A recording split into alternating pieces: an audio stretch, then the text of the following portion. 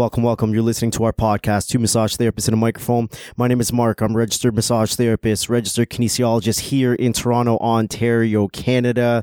RMTs are back to work. Some of them.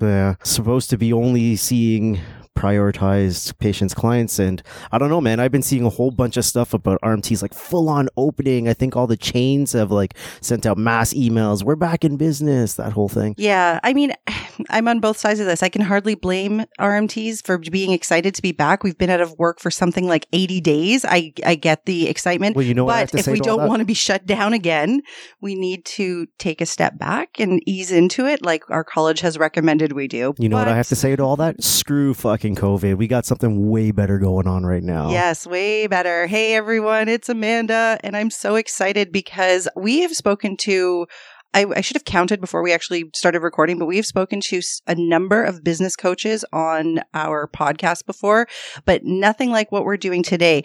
This person we're speaking to, her name is Dana, and she's not a business coach. She's a badass business performance coach, and I love that Can title. I give you the backstory how we ended up here? Yes, please. All right, so we have this little podcast that some people listen to. It's just a small amount of people, and someone sent us an email.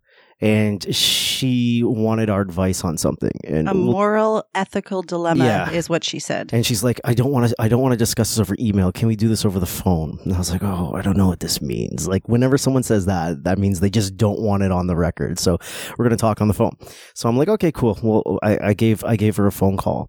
And this is how Dana's name came up. So this person that wanted our advice, she had been approached by someone in a swingers community wherever she lives. And they were looking for someone to do classes, to teach couples massage. Yeah. And she was asking me, like, what are the ins and outs of this? And can I do this as an RMT? And I was like, well, you can teach classes. That's no problem. And that's something you can do. You can teach basic techniques to people. They're not considered clients or patients in those moments when you're teaching classes. So I was kind of going over the basic idea of what needs to be done. You can't give out certificates. You can't give out this, that. In other words, you can't leave someone with the impression that you know what you're doing as a massage therapist, right? This is just for you to use in whatever personal space that you have. And then we kind of went down the path. She's like, okay, but it's going to be in a swingers club. And I was like, whoa, okay, so what does that mean? Like, what are you using? And she's like, well, they're probably going to be on beds. And I was like, well, what are they going to be wearing? And what's going to be happening here? And she's like, this is where I don't know. And I want it to be very free, but I don't think I can allow it to be free as a massage therapist instructing this course. And I was like, yeah, you can't. She's like, well, there's probably going to be a lot of naked parts, and there's probably going to be a lot of sexual activity. And I'm like, whoa, you definitely can't do that as an RMT. Like, if you're going to instruct this class as an RMT, you have to make sure your participants are fully clothed. You have to make sure that there's no inappropriate touch that goes down, that type of thing, at least while you're present. If you do your demonstrations and you teach your stuff and everything's fine, and you go on a lunch break and you come back to an orgy, that's a whole other story, right? So, and then Dana's name came up because this therapist brought up your name and says, I found this person, or I know of this person. Her name is Dana. She used to be an RMT, and she was working as a dominatrix after she stopped working as an RMT. And then I went and looked you up, and I was like, whoa. So, hey, welcome. This is cool. Quite an introduction, Mark. Well, now that we've got that little tidbit of information about you, Dana, can you, for our listeners, introduce yourself, a little bit of your backstory, how you went from massage to this badass... Oh, shit. See, I already messed up the words. You're going to say them again. Thank you.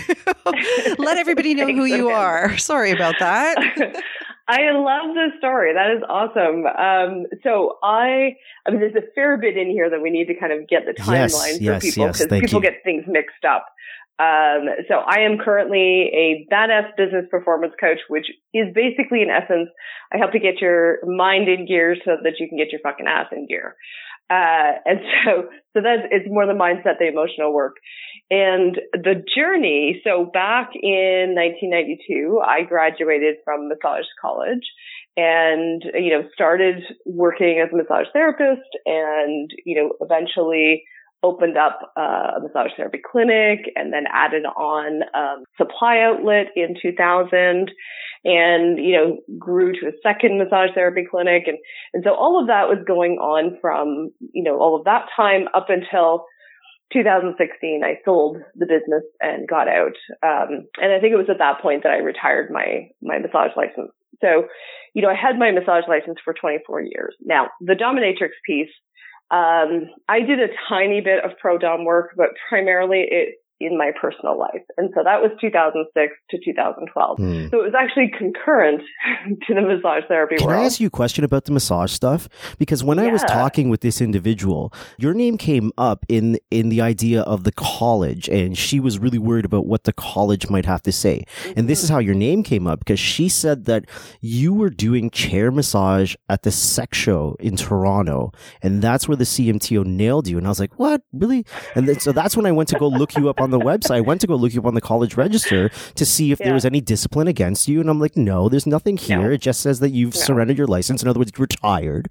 Right. Yeah. And so that, is that a real thing, or did she just pull that out of the sky? I don't know where she got that story. She might be mixing me up with somebody else, or, you know, people love to gossip. Oh, well, we know. We know, right? Oh my goodness. Right. Like, oh, you know, so when I came out of the closet and started talking about the dominatrix thing, I knew at that point that I would have to surrender my license, because that world was not necessarily going to be necessarily friendly. Now, you know, a lot of them have stayed open to it, and they're like, oh, well, what's that about? Or what are you doing? How are you relating that? But a lot of people have prejudice against it. So no, there was never a disciplinary judgment against me. I did have a lot of vocal opinions about the college. And those who followed me were aware of those opinions. But I was also really clear with people of like, you know, this is what works for me, and you need to do what works for you. There are certain rules that just are not going to work. So no, I was never doing chair massage at the sex show. I've never been involved in the sex show. I will admit to that. I have attended once the first year it opened, and thought it was lame. So what was lame about it for you? It was just very commercialized. It's the whole, you know, you got your Barbie dolls running around. They got the fake everything and the tiny little, you know, bikini things. And I'm like, really? We have to bring the usual, you know, media perfect image into things. Whereas when I was actually involved in the kink world, one of the things that I really liked is that there was a lot more openness for accepting people as they are. And there were a large number of large people in that world. You have a lot of different body shapes and sizes, and everybody walking around in all kinds of different gear.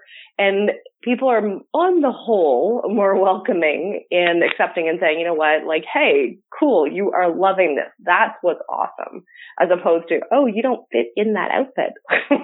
Yeah, the sex show, I think, is more of like a moneymaker and a commercialized thing than really for people who want to explore different ideas and like meet different people. Have you been? I've never been. I've never actually been to the show. I mean, I know people have. I've never been. I don't know that I've ever really had an interest in going, but I mean, now that Dana says it's lame, then I'm not going. I'm too lazy. I just don't even want to leave my house. I have a question about, because again, when we contacted you, we were under the impression that you were a massage therapist and the dominatrix stuff was more of a professional move that came after. So now you've clarified it was part of your personal life, and it was happening while you were a therapist. What are the words that the college uses that you, no matter what, even if you're an RMT, unbecoming. Yes, you can't do anything unbecoming. That's the way it's written in the Massage Therapy Act, which is up for so much interpretation. Under the section of misconduct. Dana, when you were a therapist, did you feel that, I mean, your personal life is your personal life. You don't have to expose it to anyone, but did you feel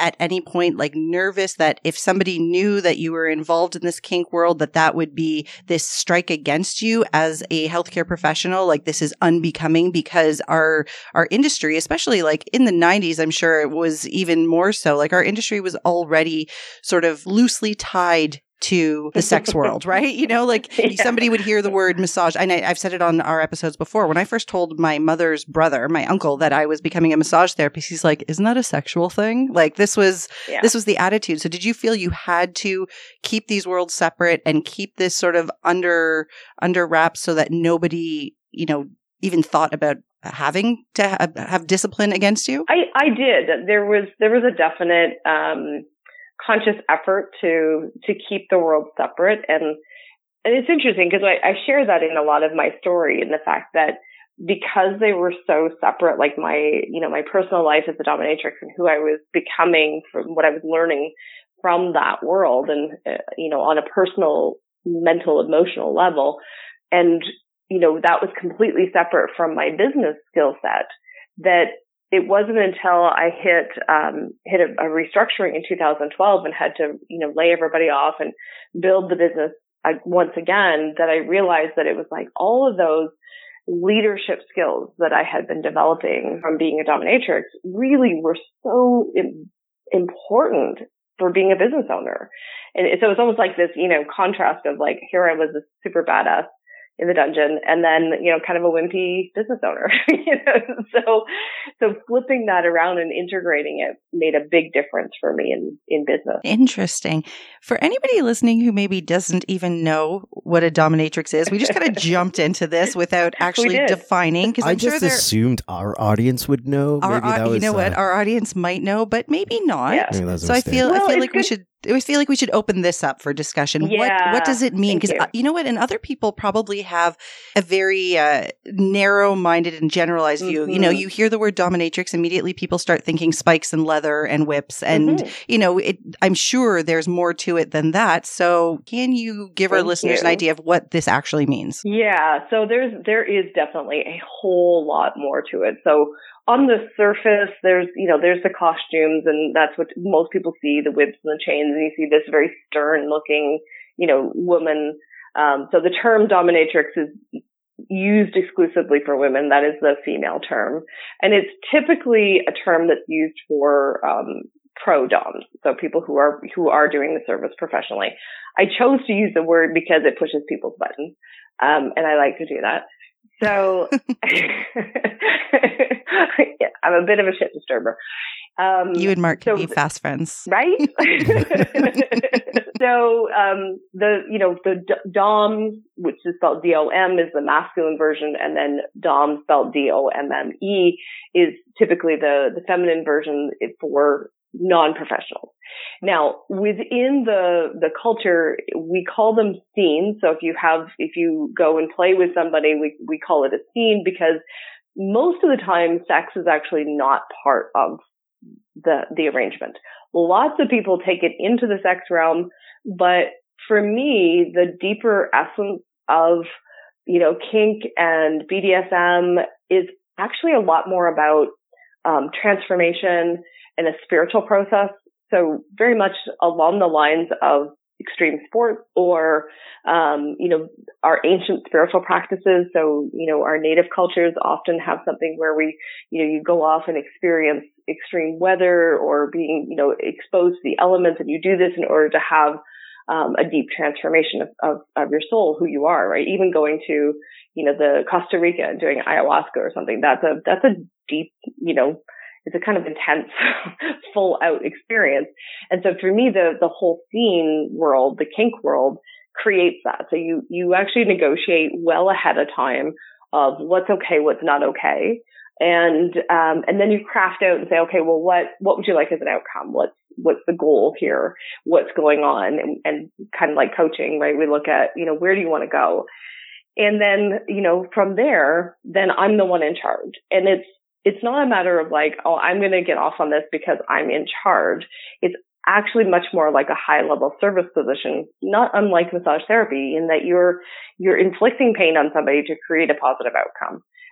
If people go with the pain model of massage, which is a whole nother topic, but that piece, that idea of moving people into greater and greater levels of pain or discomfort in order to shift what is going on, in order to shift their psyche of who they are and how they see themselves. And at the end, you have people dropped into a state of deep trance. And in that state, you have the ability to create really integrated changes, and reinforcing the fact of like, hey, look, you're way stronger than you thought you were, or look at what you've just survived. Like give yourself some credit. Like those kinds of things can get set up in the end when they're in that deep transformation state. And it changes people at a cell level in a very short period of time. Wow. I have never heard that definition or that explanation before. That was like nothing that I was expecting. So I'm really glad you did that, because if I had no idea that... It makes sense to me. It makes perfect sense. I mean, we've had a hypnotherapist on and he talked about bringing people into such a state of mind where they were now susceptible to suggestion. And this sounds very similar. Mm-hmm. And that's where change can happen, right? Yeah, change happens. I had never heard that before. So, I mean, I hope that other people listening can, get a little more of an understanding. This isn't just like you said, this isn't just a sexual thing. Like you guys get off on doing these sorts of things. This is a whole process and there's a purpose behind it. Now, I understand, the person who's being dominated, is that the right terminology? The person who's, okay. I understand their transformation, but for you as the dominant character in this thing or the dominant role, is there something transformative that happens for you, or is this just, like you said, like a service that you're providing for other people to get where they need to be? The way I played it was very much in service of me as well, because I could drop into the energy of the scene, being in the flow. I was deepening my spiritual transformation of being able to be in a state of really deep presence with another person where nothing else exists. And this is what so many people are trying to achieve with things like transcendental meditation or, going on these long retreats and yet in that space, in a 2-hour window, I could drop into that where, it's that experiencing the slipstream of consciousness kind of level. And I know it's kind of mind blowing for most people to think about that because they don't relate that to the kink world at all. But there's an amazing flow of energy that happens. So I would say yes, every session that I did with people changed me, no matter which side of the whip I was on. So I actually started as a submissive, and it ended up healing a lot of my sexual trauma from childhood. And that's what prompted me to actually want to take others on this journey, move them through it in a transformative way, because of course, having been a massage therapist, I'm very drawn to working with people and creating those changes and that transformation. You should see my face right now. Like I don't often get speechless, but I'm like, wow, like this is mind. I mean, I always claim to be a very open-minded person, and I am, but every time we speak to somebody and I learn something new like this, I realize how many things that I actually know nothing about, only because I haven't taken the time to talk to people and to learn these things. So, I mean, this podcast is amazing for me. I learned so many things. I had no idea that dominatrix was so deep. Well, I mean, why wouldn't you think so? Why wouldn't it be any different than when we had Sue on the podcast talking about how she was in a jungle in Mexico in a sweat lodge, trying to get in touch with herself? Yeah, what's the difference? There is no difference. And as Dana suggested, it's all those extremes of behavior that or these extreme activities that you can tap into yourself in those ways. Well, I know we want to talk about where you are now and your business now, but I'm not done with this part yet because I'm really enjoying learning about this. How does a person recognize, how did you get into this? How did you recognize that the submissive role is where you said you started. How did that come up for you? Did somebody else suggest it? Did you go seeking this out? How does this come about for a person? So for me, it was actually one of my clients when I was still doing massage. She came in and she disclosed to me that she was involved in the kink community. Because of course, you're going to see a fair bit of skin, and, that there was the ability to have an open discussion about marks and bruises and what's going on. And she is this incredible woman for being able to articulate all of that, all the things that I've just articulated. And she, every time she came in, I was grilling her. I'm like, okay, well, what does that do? And I learned a little bit more about the kink. And then I'm like, well, why is that exciting? Why does that work? And it just kept sparking an interest for me. And although it took me a few years before I was able to explore anything, that exploration on a cerebral level was really good for me to be able to see what's behind the scenes and the psychology of it. And, understanding that from that perspective, because I have a deep fascination and a lot of learning in the psychology world. So I could get it. I could see why it would do what it would do and why it was way beyond what it looked like on the outside. That there's all these other nuances that are just beautiful. And, it's these layers of, like a fine wine, these layers of flavors that all blend together for an incredible experience. Wow. After all of that beautiful articulation, Amanda responds, wow. When your patient or client is telling you all of this stuff, is it a moment of, I'm happy to disclose, I'm happy to talk about it, this is a big part of my identity, I'm proud of this? Or is it, I better tell my massage therapist about this kind of stuff because you might see stuff on my body and you're going to ask me about it anyway, so let me just let it out? No, she was very integrated with what, who she was, and that this was a really big part of what she enjoyed. So there wasn't any shame, which I thought was that was part of the intrigue for me. I was like, wow, okay, you've got no shame about this. This is so cool.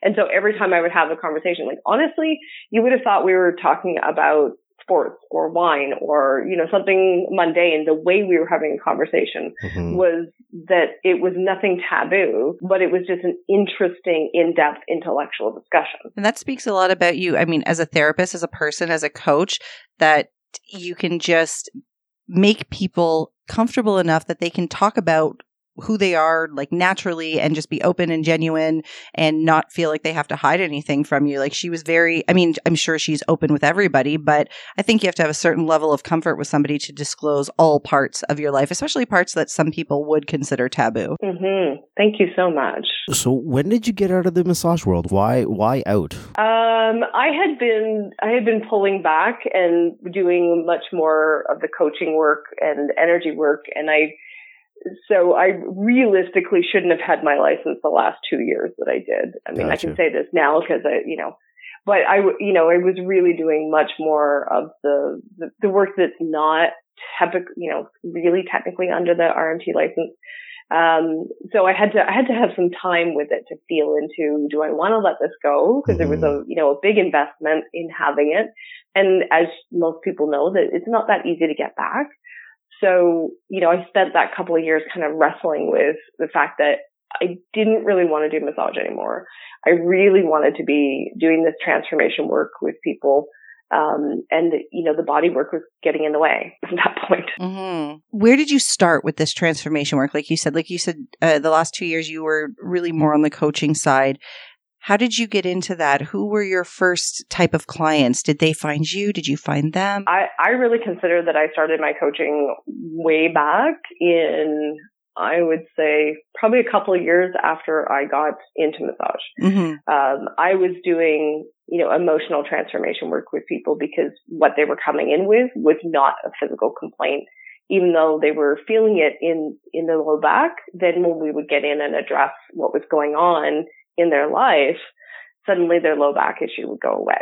Mm-hmm. So very early on, I figured that out, and that was how I worked, and I got known for that.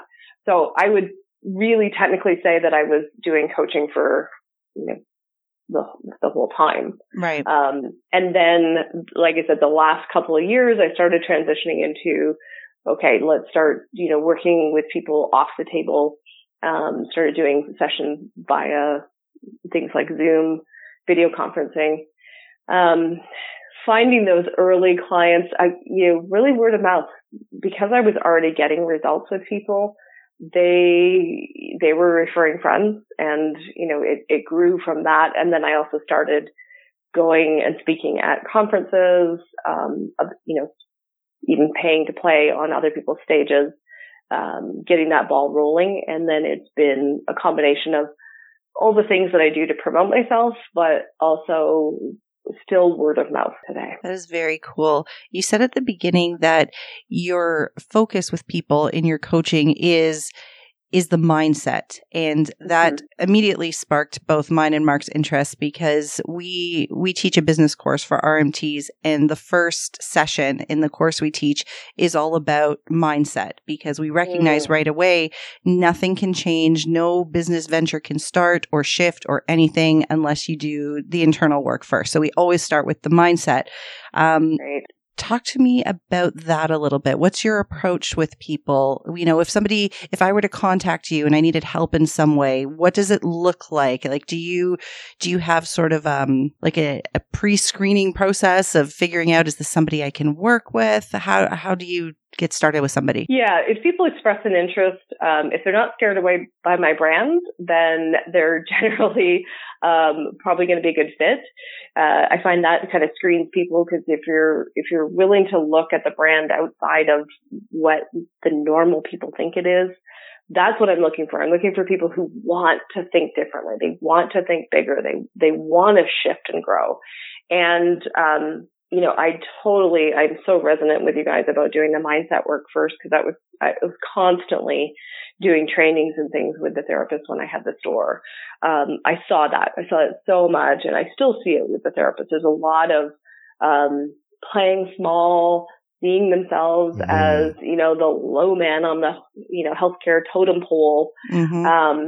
You know, not willing to think outside the box as far as how to price and how to market yourself and even marketing yourself.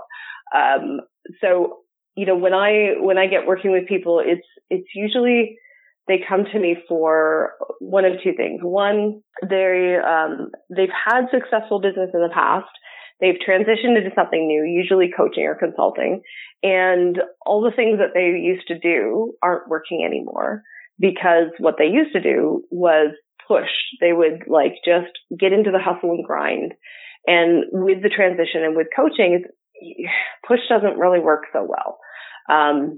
So those techniques don't work. And so then we have to go in and change the deeper programs that are happening that are setting up that push energy.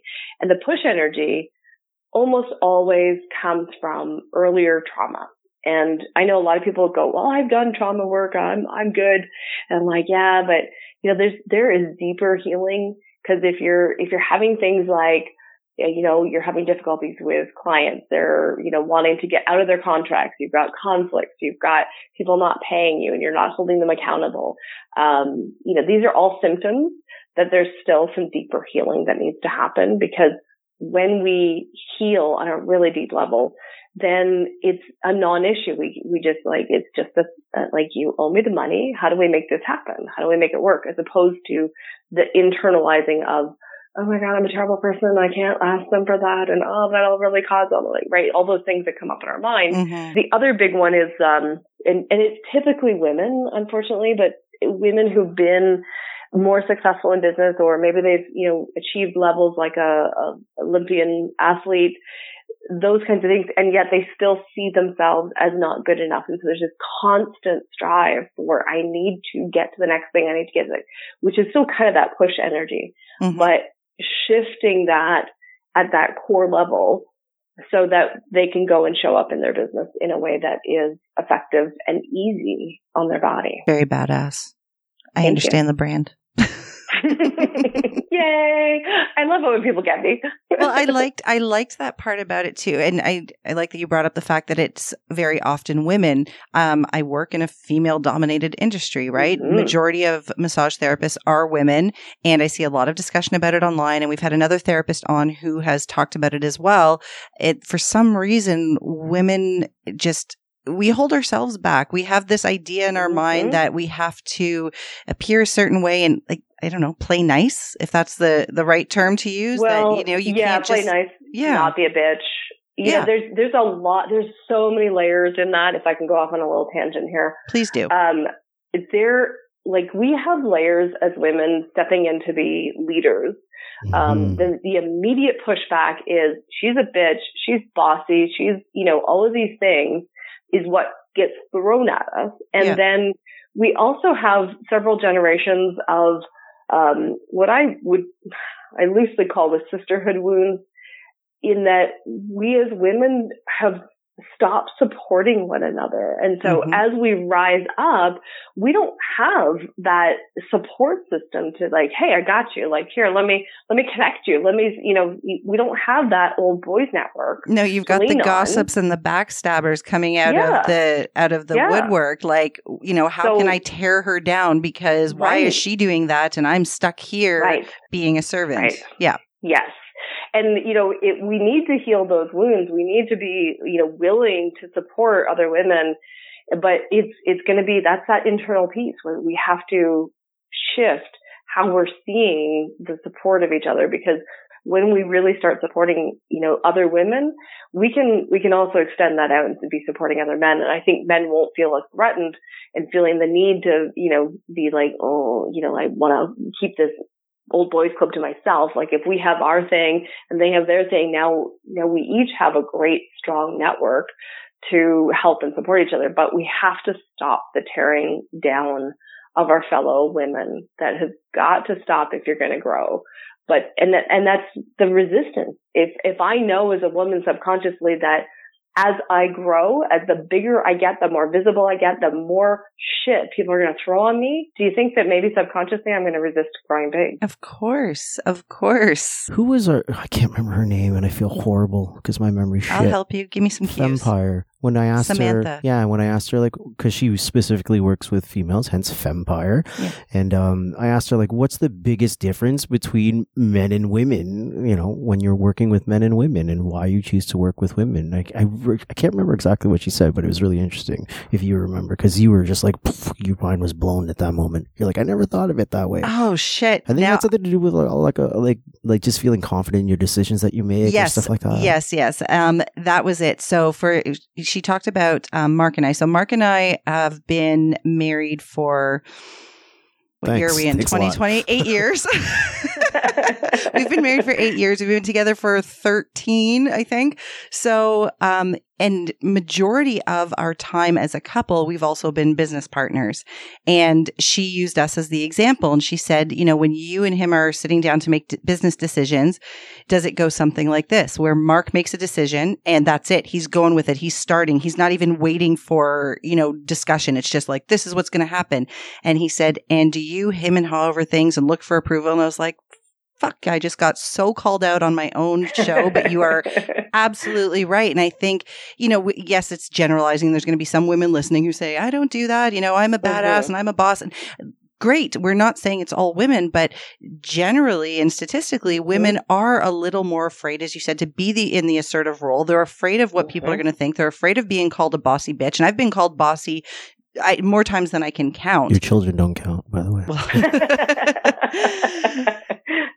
Yeah, okay. But yeah, they're already starting to call me bossy. And they're both girls. I want them to even get that word out of their vocabulary. I didn't teach it to them, but they hear it. They hear it because that is exactly as you said, from being a little girl. If you are more assertive, if you take charge, you're immediately labeled bossy. Little boys don't get that label ever. No. Oh, look at him. He's a good leader. Exactly. But we're bossy. My mother has been calling me bossy. And again, she's not doing it intentionally. I don't think my mother doesn't want me to be a leader or doesn't want me to be successful, but it's just passed down. It's generational. And for as long as I can remember, my mother has called me bossy because I've always been a little more outspoken and a loudmouth. And I do what I do. And apparently that makes me bossy. Well, I love your bossy.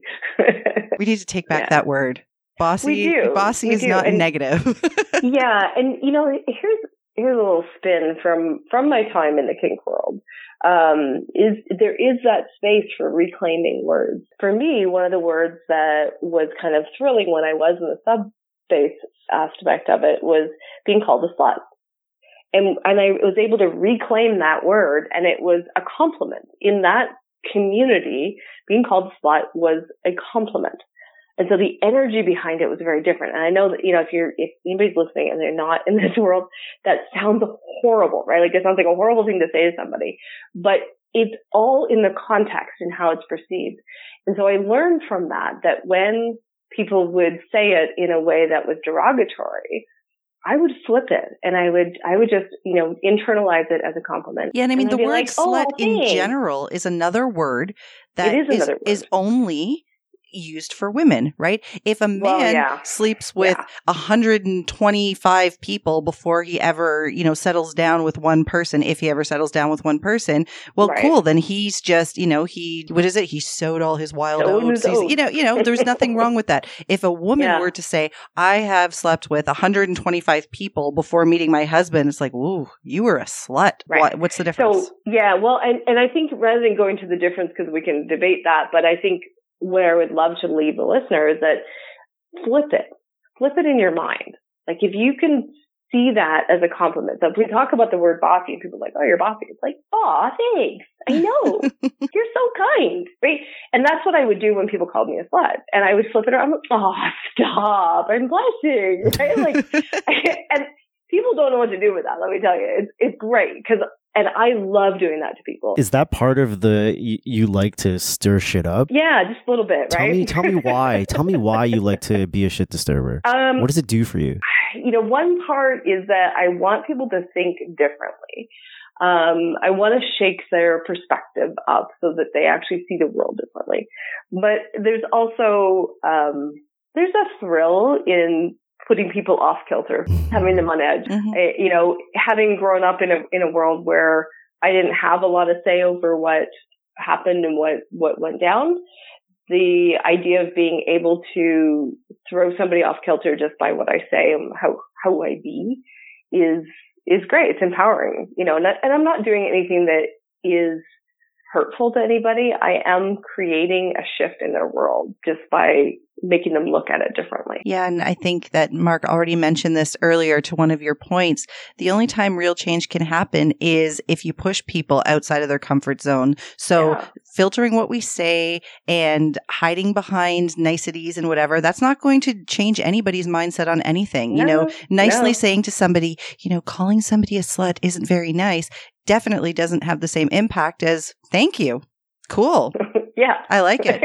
And it really, if they're looking to be derogatory, it will make them pause on, should I use that word the next time? Well, for me, words are just words. That's just the way I roll. They don't mean anything. And I think I even posted something because someone just really gave me shit for swearing a lot on a podcast.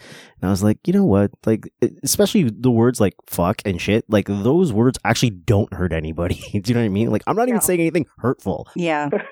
Well, it's interesting, Mark, that you say words are words, but since we have known each other, one word that Mark really just doesn't like, he doesn't use, it's not in his vocabulary, and he doesn't like it when other people use it, is the word bitch. I don't care other people use it. It's just not for me. He really doesn't like that word. And so I found it interesting when you said words are just words, because I know that word has always bothered you. Not for me. Not for me. It's just not something that I use. I don't even have any basis for it. It's I just don't feel comfortable using it, and so I don't. But I mean, if someone's using words, it doesn't bother me at all what someone's saying, right? It's just that's something on me. Yeah, and it's really cool that you have that space for other people to do what works for them. And you're choosing and saying, okay, this is what doesn't work for me. And so I'm not going to do it. That's very different from wanting to avoid certain words because of how you're going to be perceived or how you're going to be judged, and living your life from this perspective of I'm trying to avoid, the negative consequences, which is never helpful. Do you think there's a general shift in that people are more into the idea of just being real and being themselves than, worrying about how they're being perceived? Or is it kind of still always there? I think we're seeing both. We're seeing, of course, with COVID and people not being able to get their hair done and all that, you're seeing a lot more real. I have never looked so real, Dana. I have never looked so real. Right. I'm looking forward to firing my hairdresser because she sucks. So, it's, there is more acceptance of, hey, you don't have to look perfect anymore. Put yourself together, but it doesn't have to be the perfect photo op and those things. So there's definitely a movement towards realism. I also see that trickling out into all areas. So realism in what you deliver. So deliver what you say you're going to deliver. These over-promised, under-deliver programs that have been sucking people dry for financially are starting to be exposed for what they are. Yeah. So I think there's a lot of that going on on a lot of different levels. We're seeing a lot of exposure in, what's the reality in the financial world, and people like Weinstein and what's his name? They're being taken down and exposed for what they've been, and so that power dynamic is changing. So I would say that we're in a huge flux and a mess, and hopefully we have more authenticity at the end of it. Yeah, I agree. That's something that the podcast has definitely helped me with. I preach authenticity and being genuine, and I've admitted that when I first started out as a massage therapist, I definitely had like a work persona because I'm working in a health and wellness industry. I had to make sure that, I was coming across as somebody who cared a lot about, I really took care of my own health, and I always ate very healthy, and I sleep properly, and I exercise and this and that. And it was fake though. It wasn't really how I was living, as much as, yes, I do believe in eating well and proper sleep and exercise. I couldn't somehow admit even that I was also human, and no, I don't do all these things properly. So it was just so fake. And it took me a few years to actually start realizing I can just be myself and still be the person with the knowledge to help the other people and, meet them where they are, and not be this fake health and fitness guru that isn't even living that way as I sit on my couch and watch Netflix and eat chips. Like, let's be real. That's one reason why I had to get out of like I used to teach at one of the massage therapy colleges. I did that for 8 years. And to be honest with you, the last 5 years was just fucking torture for me because I don't fit into a box, and I'm very uncomfortable being crammed into a box. So I don't even bother trying. But most places that are looking for someone to do what I was doing at that time, they want you in that box, and it was really uncomfortable for me. I'm just like, I got to get out of here, and I'm unemployable. I can't work for people because I just have a certain way of thinking and operating, and it doesn't fit into most people's molds. And what I love is that everything that I ever wanted to do working for somebody else and acting and being the way I am, I'm now doing it for myself, and it's working, and it's super successful, and I'm so happy for that. It's almost like a fuck you to everyone else that was like, you can't do it like this, or you have to do it like, I'm like, you're no. Unprofessional. Yeah, fuck off. Oh, we hate that word. It's if we're talking about words. We're talking about words. Yeah. I mean, there's a fine line, because I see people, and there's one person I can think of in particular who, she started out in, the coaching world and marketing herself with this whole like calling out other people, and this is wrong and that is wrong.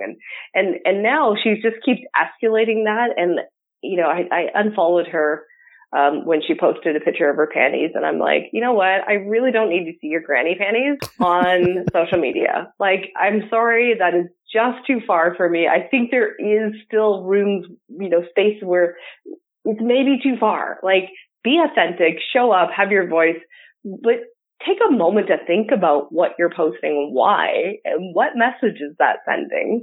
Like, I don't share every detail of my life on social media. I've actually pulled off of Facebook for the most part because I have trouble behaving on there. So. Well, I like that you said that, Dana, because one thing that I also want to always clarify to people is there's being real and authentic and, having your voice be heard and saying what you mean. And then there's just having no fucking tact. Like, you don't have to be a dick. Not everything that comes into your mind needs to be spewed into the world at that moment. Like, actually learn how to filter your thoughts, not filter them in a way that you're censoring yourself, but like you said before, not saying things or not shaking people up in a way that's hurtful to them or being derogatory or, just being a dick. Just don't be a dick. The secret to life. Don't be a dick. Exactly. There you go. Let's talk about your coaching business a little bit then. So who's you sort of alluded to this before, but for people listening, who's your ideal client? Who do you want to work with? I mean, we don't have to pigeonhole it so much, but other than, we know it's somebody who wants to make a shift, but do you have anything more specific? Who is most attracted to come work with you? Yeah, I love working with female business owners. That's typically who I speak to. And those who are, they're up in the multiple six figures. They're aiming to go 7 or 8. And the challenges that they're going to encounter as they grow I get it. I know what it means to have staff and to deal with those pieces, to deal with, legal issues, I understand those challenges that are going to happen, and I love supporting them to be able to grow internally so they can go out and meet what's going on in their external world and in their business. When you work with somebody, do you have like sort of a specific program? That's not necessarily the word I wanted to use, but like I guess I'll use that word. Specific program that people follow and you work with them, or is every client so drastically different and you kind of figure out along the way what they need and what areas they need support in? So one-on-one clients are all tailored. It's a matter of what's going on for them specifically. Do we need to root into the trauma? Do we need to get systems set up so that they can disconnect from those trauma loops? Do we need to, look at how they're negotiating? Do we need, it'll all be customized. And then I have, currently I'm running my beta version of the Inner Dominatrix Signature Program, which is actually for like the next level down. So if you're not ready for one-to-one with me, that's a place where you can go get your mindset tools, get your, next level marketing. So let's say they've worked with a beginner coach to help them get off the ground and they're in that first year and they need to just, up level and get more traction. And there's again, another level of growth that happens with that. So that's where that program comes into place. And there's also interesting things that happen when you work in a group as opposed to one-on-one. You can learn from each other. Yeah. It's quite fun. That's really interesting that there is an actual program that you can join. Because I don't know why. I just imagined that you were just a one-on-one coach, but I like that you have this program as well and it also, I think people going into that program get an idea of who you are and how they can help. And I think that once going through that, then they would know, do I need further coaching from her? Should I go into the one-on-one?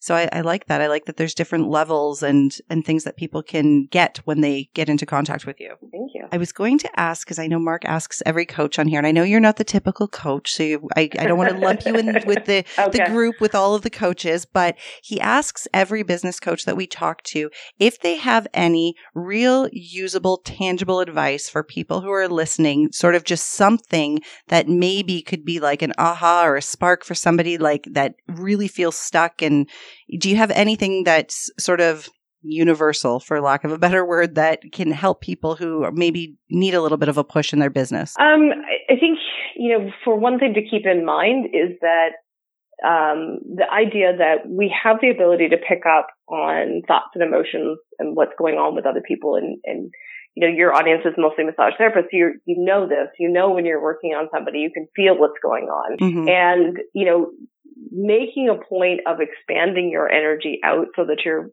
really, really big. And, anything that's coming at you goes through as opposed to getting stuck. That's the first thing. So recognizing that this yucky feeling that you're having is not even yours. Because I find that too many people are circling around and they get into making themselves wrong and thinking, oh, I feel broken. I feel like I'm doubting myself. I have imposter syndrome. And then I, help them to expand out and then drop in and notice that, it's not even yours. Like there's nothing we need to do with it other than expand out and drop it off.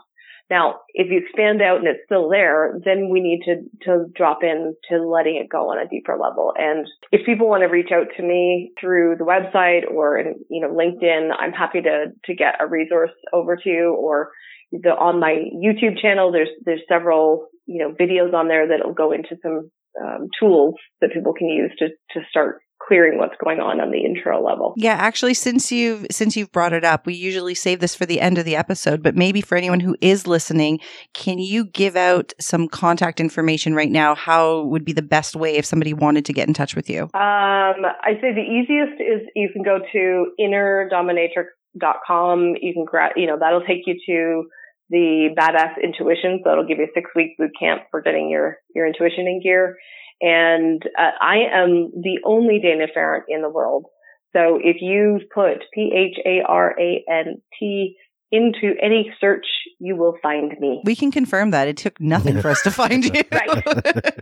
All you need is my last name and you're good. I didn't realize you were the only Dana Ferrant in the world, but that makes sense because literally like somebody brought you up, Mark searched you and was like, oh, here she is.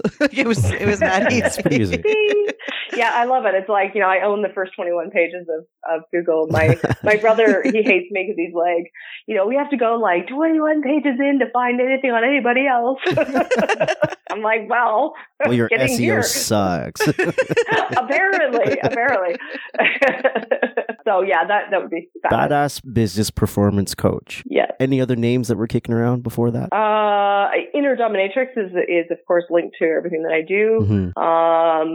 I used to own Whole Body Basics, which was formerly known as Whole Body Healing. I wasn't sure if we were bringing that up or not, like the name of the business, because I've been there and I didn't realize it was yours. Yeah, I took a course there. Oh my goodness! Yeah, so you would have taken a course from me most likely. What did you take? Oh no, this was recent. This was after you had sold. Yeah, but when we did Google you, I was like, oh, she owns that. Okay, yeah, I've been there. Yeah, I've. That was So it was good to have that sold. That wasn't my main passion. I'm loving what I'm doing now. You don't strike me as someone that's way into selling bodywork products. No.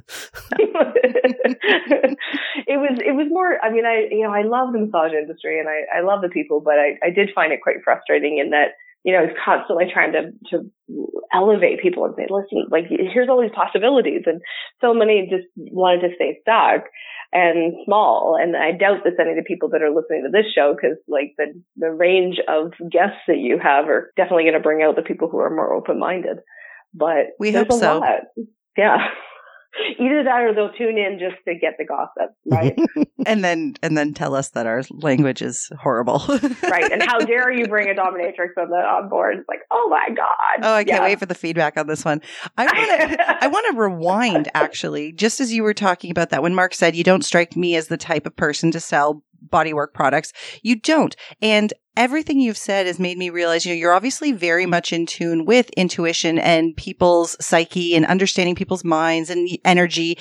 What attracted you to bodywork to begin with? What made you decide that you were going to be a registered massage therapist? Okay. So we go way back. So I got to rewind. Out of high school, I graduated at 17 and didn't know what I wanted to do. So I went and worked at McDonald's full time for a year. And that showed me very clearly I never wanted to work for anybody. and at that point I was, I thought, I'll go and take computer programming because I had a fascination with computers. And so I was taking that course and then was, tired of flipping burgers and having grease on my face. And I was living in Sutton at the time, which is where the Canadian College of Massage and Hydrotherapy was way back then. And then a job opening came up where they needed a receptionist. Now, here's where this ties in together and why I need to give you all the pieces. So they were having trouble with their computers and they wanted cheap computer help. So they hired me as a receptionist. And at that time they were paying like $7.50 and McDonald's was paying $5. I told you this a while back. So I was like, score! I get to wear nice clothes, get paid better, and they didn't realize until later that I kind of sucked at the computer work. So I was like, yes. But doing that job and getting to know the students, and of course, one of my perks was getting massage. And people had always said I had a gift. I had gifted hands, and I was the school counselor. Like people would seek me out at lunch and like, Dana, can I talk to you? And so we talked, we found a quiet corner and we talked for the lunch hour and then they'd go and they'd feel better. So I was basically doing counseling in high school. So between all of those pieces, realizing that I need to work for myself, seeing that the computer programming wasn't working and then having all this exposure to the massage world and the students and seeing how that lifestyle was going to fit my personality. that's how I ended up as a massage therapist. Wow. And then, I mean, obviously it worked for you to an extent because you stuck with it for quite a long time. I did, 24 years. Yeah. I mean, that's not a short career. I'm not even at 10 years yet. So I've got some time to go. Yeah. And I mean, while you were doing it, like you said, you were sort of doing the coaching the entire time. Early in your career, even, when you started sort of offering this coaching and you were really interested in the psychology part, did you ever think that you would make a shift like you've done now? Or was this something that was planned, or did it just all happen very organically? I think that possibility didn't open up for me until around 2012. And I started taking some more courses where, the techniques that they were teaching, people were using the coaching model to deliver. And, I saw what they were making, what they were charging, and that, seriously, it has an appeal. So I'm not going to lie. I was like, there's some good money over there. So I really started to kind of, get that opened up at that point, and then had to wait, like I said, until 2016 when I sold the business and dropped my massage license and really could focus fully on the coaching. This is very cool. Any other questions you have for Dana, Mark? I don't know, man. I feel like I can sit and talk with her all day long. I know. I know. It's like, it's so funny but this is the way the universe works, right? Like some listener emailed us, wanted some advice, your name was dropped, and somehow we end up talking to somebody who seems pretty aligned with what we do. And you're our people, Dana. I will admit, I was like, no, I'm not in that world anymore. Like it was like, oh my God, you don't interview me. I'm like an old dominatrix thing. What are you thinking? Right.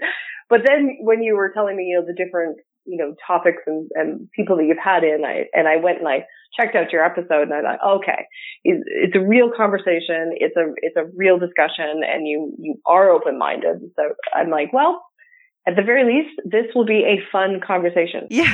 and that's when I said yes. Well, I'm glad you did, because I think that massage therapists, we can get wrapped up in our own shit. I see it online. I see it with, all the RMTs. It always seems to be one topic of discussion. And then that gets resolved and it shifts to another one. Yeah. Our mission and our purpose has always been to talk about people and their stories. And I mean, since we're in the industry of working with people, and we're all fully aware and open to this biopsychosocial model where we know that it's not just physical people that we're working with, and we have to actually understand people, and the populations we work with are so diverse. It just makes sense to, as in anybody in healthcare, I mean, just people in general, but in our profession, we work so closely with people. It makes sense that we should be open-minded and want to learn about all different types of people and all different types of things, and just to put our judgment aside, shut our ego off, and actually understand people. So I think all of these types of discussions make sense. So yeah, it might seem a little bit crazy for a massage therapist saying, hey, can we talk to you about your life as a dominatrix? But it really isn't, because guess what? The reason you were introduced to this world was a client. Exactly. So I think, we need to understand our clients a little bit more.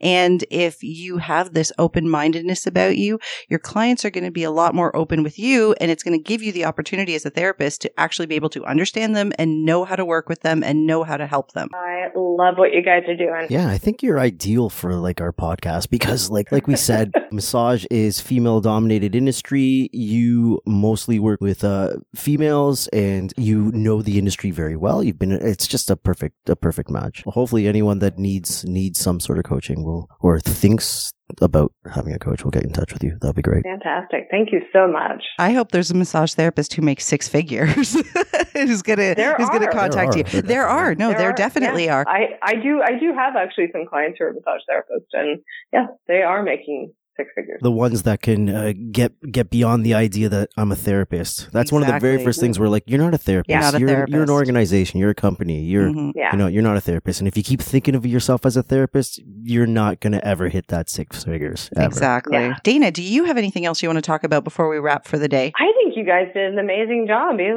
totally grilled me on all great questions, and we had a fantastic, delightful conversation.